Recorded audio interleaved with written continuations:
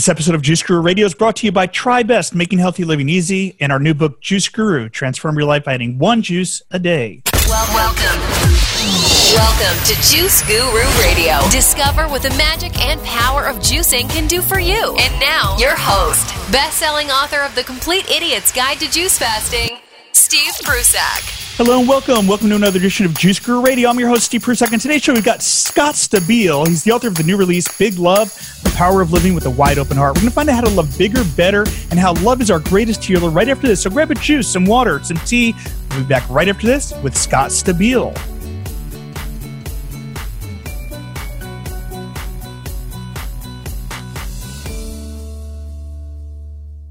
Here's another Juice Guru approved product. Hey there, Juice Guru tribe. Here at Juice Guru, we've tried a lot of juicers, but the one we've chosen as our absolute favorite for the last 3 years in a row has been the TriBest Slow Star. Order your own at the Juice Guru Tribe discount by visiting our website at juiceguru.com. TriBest Slow Star makes healthy living easy. Get one today. Juice Guru Radio. Hello and welcome back. Welcome back to another edition of Juice Guru Radio. I'm your host, Steve Prusak, and today we've got Scott Stabile. He's the author of the new release, Big Love, The Power of Living with a Wide Open Heart. His inspirational posts and videos have attracted a huge and devoted worldwide audience. He's a passionate speaker and love advocate, and he runs day-long empowerment workshops nationally and internationally, and by the time he's done with me, he'll be doing it online. Let's welcome to the show right now, Scott Stabile. Hello. Thank you for having me, Steve. Scott, thank you so much for being here. You know, we've been wanting you on the show, so thank you for taking the time today. Absolutely. So tell us about your journey and how, the role, I guess we're going to talk about Big Love and which that played in your life. We'd love to hear about your journey to start spreading the wisdom about this. My journey, let's see. When I was a wee boy, I would say my journey in my life, the most profound event that happened to me in my life was when I was 14 years old and my parents were shot to death in their market in Detroit, which obviously completely changed everything about my existence. I was the youngest at the time, the youngest of 7 kids, so lucky to have siblings with whom I was very close to help during that time. And, 9 years after my parents' death, I lost my brother, one of my brothers. He had been addicted to heroin his entire adult life, and he OD'd on heroin and died. So there's been a lot of family trauma, in the earlier part of my life for sure. And it wasn't until my 20s, kind of early to mid 20s, when I graduated college, I moved to San Francisco. I got a job at a new age gift store in the Bay Area, and it was my introduction to the new age, I guess. It was my introduction to the idea of enlightenment and the idea of love and peace as a mission in life outside of career and money and all these things. It was the first time I started reading books, self-help books and spirituality books, and meeting people who were really committed to being more compassionate people, and talking about it and working on their path and their pain and their healing and all these things. And it was, for me, it was my first introduction to it in this way, but I felt totally at home. Like this felt like, okay, I get this. This feels good. I like this. So that's really, I feel like when my journey to love started in a different way, in a more conscious way. Dealing with the loss of my parents all I did was lock it away and bury it. And that felt more subconscious than anything. It felt like a survival instinct, because I don't think at 14, I don't know how I would have handled it differently. I don't think I could face the grief, and I couldn't really face the rage I felt. It could have buried me, frankly. So something in me knew, like, okay, let's put that away, move on with your life. And once a year I had a really good cry and then would move on with my life, and was a really good student and had lots of friends and went to a good college and all of that. And it wasn't until I moved to San Francisco and started this job and was, that I awakened to a different potential path in my life. And what I was learning through reading and what was really resonating with me was that part of that path is rooted in love and the energy of love, and understanding that no matter what's going on in our lives, we can still choose to operate from a place of love. And what I started to see is the more often I made that choice, the more meaning I would find in my life, the deeper the connections I would establish with other people. And just, it was life-changing, really. Well, yeah, they say from hard times, good things come, or from small things, big things come. But, you know, what an awakening, or what a journey to experience that is such, you know, as we're going into the prime of our life at 14, and then to bury it, which I think a lot of people do. And I think a lot of people bury it and maybe you spend a whole lifetime not even dealing with it, whatever that trauma is. Absolutely. I think that's the choice of many. I mean, the first chapter in Big Love is called Dig. And the point of that chapter is to encourage people to do exactly what I didn't do at 14. And I'm still thankful I didn't do it at 14, but in my 20s, I really started to. And it's the idea that we can be honest with our pain, you know, rather than trying to hide it, rather than not acknowledging what's real inside of us.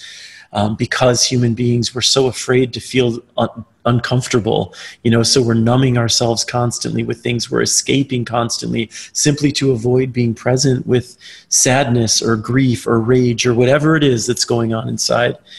And what I found in my life, in my experience, is that when we build walls to feeling, we can't be selective about those walls. If we're putting a wall up to keep from feeling our darkness, we're putting a wall up to keep from experiencing the breath of light as well.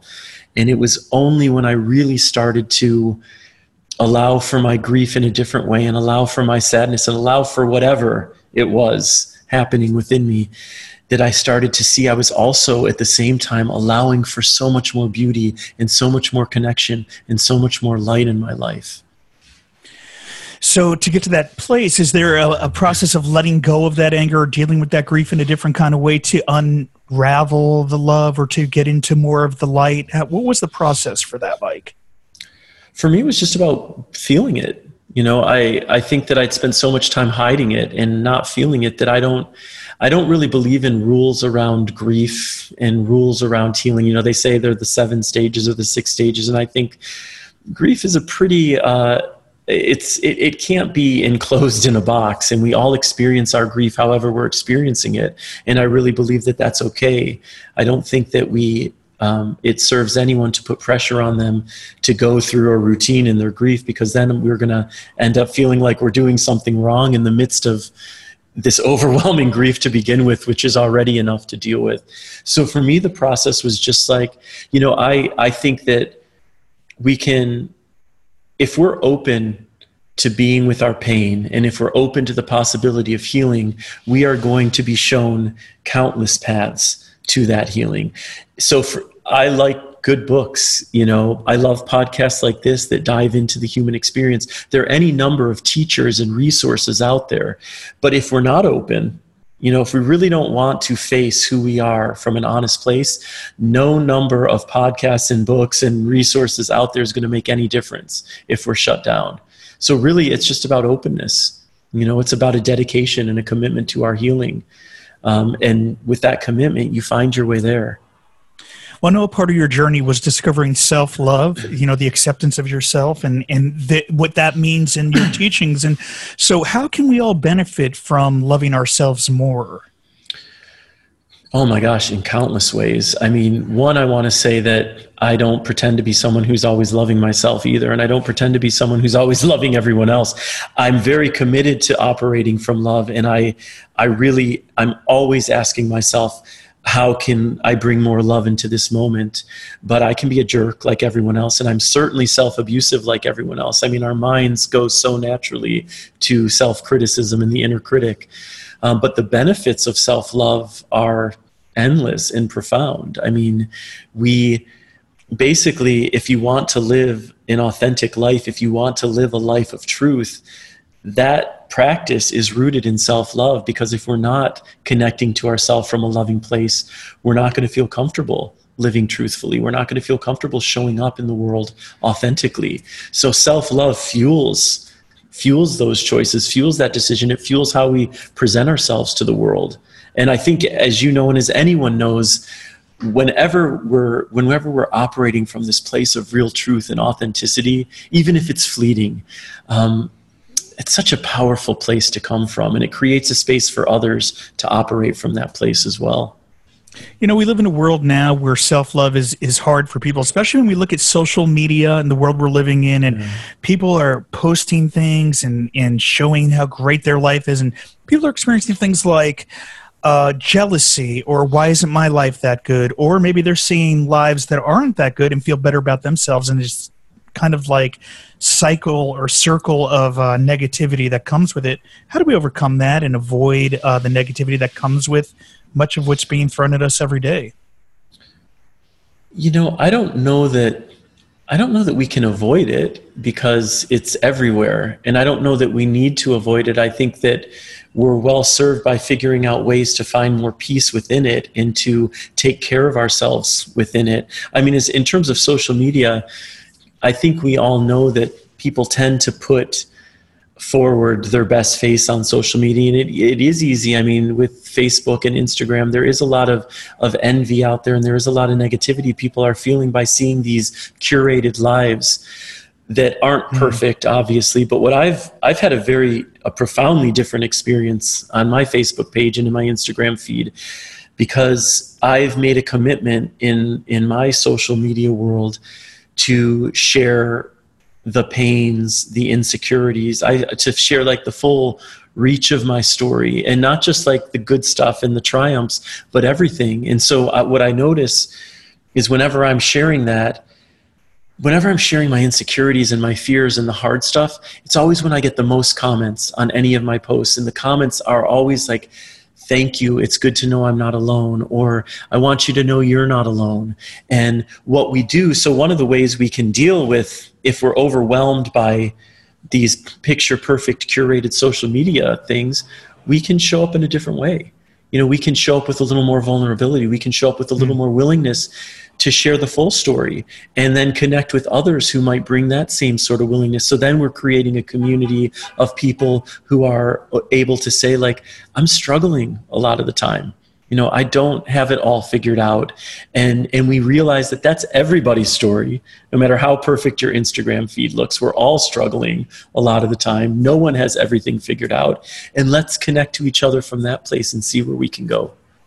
You're listening to Scott Stabile right here on Juice Guru Radio. Is the author of the new release, Big Love, The Power of Living with a Wide Open Heart, available now at bookstores worldwide, Amazon.com, Barnes & Noble, all the usual places. Isn't that right, Scott? That's right, yeah. And what's your website, just so people can have a look at the work you're up to and see where your workshops are taking place? Sure. My website is scottstabile.com, so it's just my name.com. And then I encourage you, if you're drawn to, find me on Facebook, because that's where I do a lot of my stuff. Okay, great. And we'll have a link up to that at juicegururadio.com under the show notes for this show. And if you're in the Academy, you'll get that in there too. So, Scott, you talk about fear. How do we get in touch with our fear and start to overcome that when a lot of us could be blind to what our fears might even be? Well, if you're anything like me, getting in touch with your fear is pretty easy, because I'm afraid all the time. You know, I think we're confronted with our fears all the time. And what I've learned is to have a very different relationship with my fears. So some of the more common fears: fear of change, fear of being judged, fear of the unknown. You know, I used to always see my fear as this bully, this tyrant, and I used to cower to it all the time. And I never really considered that my fear is really just trying to protect me. That's fear's job. You know, it's not out to hurt me. It's out to protect me. It doesn't want me to be judged and to be condemned and to be afraid and all these things. But it doesn't always do its job very well. You know, we've evolved to have a lot of fear for survival. You know, it's been necessary in our lives, and it's still necessary. But what I've noticed about my fear is it views like running into a burning building the same way it might view needing to have an uncomfortable conversation. Fear sees it as something scary. So it's like, don't do it, avoid it. Don't submit your book proposal. You could get rejected. Don't do it. You know what I mean? It's always saying no, no, no, but from an unintelligent place most of the time. So one thing I encourage people to consider having a different relationship with their fear. Now, I don't view my fear as a bully as much as like a pain in the butt little brother, a 5-year-old who's always nagging at you and tugging at your shirt and like crying out all these complaints. And I've become much better at kind of shooing it away, listening to its complaints. I'm a creative person, and I share my creativity with the world. So there's always fear involved. Anytime I put anything out there, there's that voice of like, people are going to hate what you're saying. People are going to judge you. So I recognize, look, my fear is going to have a say, but I don't allow it to have its way. It can have the sidecar, but it can't have the steering wheel. And the more we do that, the more we see that the fear doesn't necessarily disappear. It's always going to be there, but we can still move forward and make brave choices in our lives, and despite our fear and with our fear. So what's the journey? When we pick up your book, we're going into it with wherever we are on our journey. Where can we expect to be at the end? When you're talking about big love and self-love and love for others, where can we expect from this journey? Well, Big Love is a collection of personal essays, first and foremost. So it's a memoir in that way. And each essay focuses on an experience in my life that pulled me from my center, and the tools I use to find my way back. And some of those experiences, like the loss of my parents, are very heavy. Many of them are everyday experiences, like being on an airplane and being provoked by something that happens. And, what I hope people come away with from the book is a few things. One, that they feel less alone in their journey and less alone in their struggle. I hope that they consider choosing love in their lives more often, because what I found out is that when I was looking at all of these chapters, and one of the chapters focuses on kindness, and one focuses on compassion, and one on forgiveness, one on authenticity, one on shame.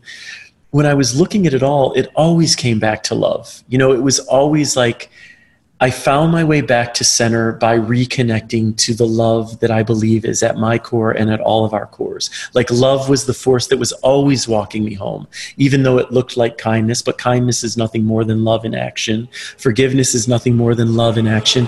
Like, all of these profound, beautiful things that we're experiencing in life, when we trace them back to their base note, we're likely to find that at the root, it's love, the energy of love. And so I hope that people will connect to that in what they're seeing. And also remember that you don't have my grief. You can't connect to my exact experience, but you have your own grief. Like, people are so much more alike than we are different. And when we remember that, and we make ourselves available to putting ourselves in another person's shoes and connecting with people through empathy, it's life-changing. And we're living in a world and in a country that is desperate for empathy. We are void of empathy in so many of our dialogues that are happening out there. And we have to take responsibility for how we're showing up to those dialogues and what we're bringing to them. I was just going to bring that up because there is so much division in the world right now in this United States. And how do we deal with that and overcome that? A lot of anger, more so than ever before. How do we address that? We address it by looking at how we're showing up. I see anger can be a very positive catalyst. When I'm angry, it's usually because something feels unjust. If I'm being angered by something, especially in the world, it's often about an injustice. So as a catalyst, anger is great. I don't think anger is ultimately the healer. Like, anger alone is not going to get us to the other side of anything. It's just going to fuel more violence, more rage, more disconnection. But if you're on social media and somebody is posting something enraging and they're doing it in a way that isn't friendly, isn't kind, how are you choosing to show up to that dialogue? Are you adding more fuel to that fire? Or are you choosing to step back and imagine what it's like to walk in that person's shoes, imagine what it's like for them in their lives and their struggle, and then choosing to show up to the conversation with more compassion and with more love? Because it's super easy to complain about how everyone's communicating and to complain about the division, because it's heartbreaking. But if we're just showing up the same way and raging and being crazy, we're only contributing to it. You know, Steve, ultimately, I believe all we can take responsibility for is ourselves and our own actions. And that's why what I'm encouraged by is that as divisive as it is out there and as dark as it is out there, more and more people are stepping up and saying, like, I believe in love. I believe in connection. I don't believe we're that different. I'm going to make noise for these things. I believe in speaking up when I see injustice. And I believe in spreading light. And more people are doing that. And so I'm encouraged at the same time that I'm disheartened. You know, John Lennon said, "Love is the answer." Yeah. Yeah, he said it. You know, he said it in the song "Mind Games," but the Beatles said it too, and it came out, "All you need is love." I mean, these are themes we know. And when you went into those stores earlier on, like the New Age stores, reading those books, and what were some of the processes that you were doing? Was it meditation? What kind of things were you doing in your daily practice to help you get into touch and evolve? What would you say were like the top 3 things, maybe? Well, I mean, writing is a great source for me of personal exploration. So now I'm not even just talking about writing things that people can read. I'm talking about when I'm feeling enraged, can I vomit some of that energy out of my body and onto the page and see what's really going on? I think I really encourage people to, to explore themselves, to figure out like what's really going on, what's the deeper truth. In writing, you would be amazed if you start to write and you think you don't have a sense of things or you think you don't remember things, but you start to get it out there, you'd be amazed at what new realizations you'd have. I'm a big fan of meditation. I don't do it as regularly as I would like to, but I think meditation is a great way to go within and to find peace. I like to take long walks outside, but I really also want to encourage people to find what works for them, because in my experience, if we put energy into figuring out how to feel more whole and more grounded and more at peace, we're going to find the things that work for us. That might mean meditation for you. It might mean yoga for someone else. It might mean dancing your butt off in your apartment a half an hour a day, but what works for me isn't necessarily going to work for you and vice versa. So once we figure out what works for us, then it's incumbent upon us to make time in our lives to do those things. So more than anything, I just try to make space in each day to do the things I know I love to do. And part of that is like getting out of my apartment. I'm a writer, so I'm alone a lot and I'm in my head a lot and I'm inside a lot. And I find that by the end of the day, if I've spent all day indoors, I'm almost certain to feel off. And it's like the moment I step outside, something shifts. So if you're finding yourself doing things that it's not allowing for more peace, more happiness, more fulfillment in your life, look at that. Think about how you can shift it. What new things can you integrate into your process to create more potential for peace and joy in your life, and then do those things. Now, the name of the book is Big Love, The Power of Living with a Wide Open Heart. Scott, who did you write this book for? Oh, I think for all of us, because I wrote it for people who are struggling out there to make sense of this unpredictable reality and their own experience within it. So I really believe it's for all of us, in that we all know everything. I see human beings as the ugliest of the ugly to the most beautiful and everything in between.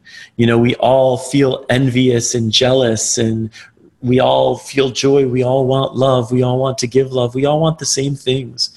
So the book is for everyone. Right, we're more alike than we are different. I think that's what it is. That whole isolation thing, or thinking that, or the idea of people needing you to be just like them. So people will find things to say, well, you're like that, I'm like that. And then, finding the common ground. Isn't that part of it? Well, absolutely. We all want to feel accepted. And so one of the ways we try to do that is to, like you were saying, figure out the ways in which, I think we do that in a negative space, is when we're trying to fit into a mold of how we think we're supposed to be. I think the positive of it is from the empathetic place of recognizing that we really are all alike.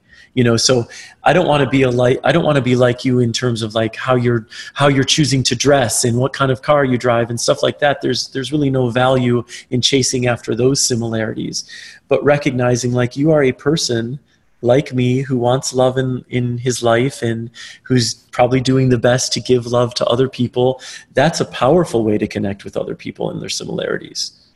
Great, Scott. Well, what are your plans for the future? So now, we've got a book tour coming up. Can you share with our viewers and listeners what you've got going on and how we can stay in touch? Again, we'll have the link up at the website and we said Facebook, but can you tell us about what you've got planned for the future? Yeah, sure. I mean, I can tell you what I have planned for the now. I mean, the book just launched last week, so it's brand new, and I had my first book event last night in Ann Arbor, Michigan. So it was wonderful. It's kind of like the hometown event to launch it all. And I'm leaving in a few days to go on the road, and I'll be in LA, your part of the world, on Tuesday the 19th for an event at the Last Bookstore. And then I on my website and on Facebook, all my events are listed. So really, my time right now is really focused on Big Love and on, getting the book out there and sharing that message. And yeah. Great. Well, anything we didn't touch on or that you want to share on how we can live bigger, better, and, really heal ourselves from love? Any take-home points or I like to say anything that we haven't touched on or that you can say to anyone that's just starting out on this journey? Final words of wisdom or advice? Sure. I mean, there's so much that could be said about all of it, but I would say to people, just starting out or wherever you are on this journey to remember you're not alone. That's helped me so much in my life, especially when I've been in the darker, more painful places, to remember that the struggle is real and you are not alone in your struggle. And I really want to encourage people to be gentle with yourself. Our minds naturally go to self-abuse and the inner critic is brutal, but especially if you're starting out on a path of healing and growth and more self-awareness, you're going to become more aware of the parts about yourself that you don't like as much. So it's really important to just be gentle and to remember you're human, like all of us. It's Scott Stabile, author of the new release, Big Love, available bookstores worldwide. I'm your host, Steve Prussack, and thank you for tuning in, and we'll see you next time. Thank you for listening to Juice Guru Radio. Find out more about us at juiceguru.com. Until next time, get your juice on.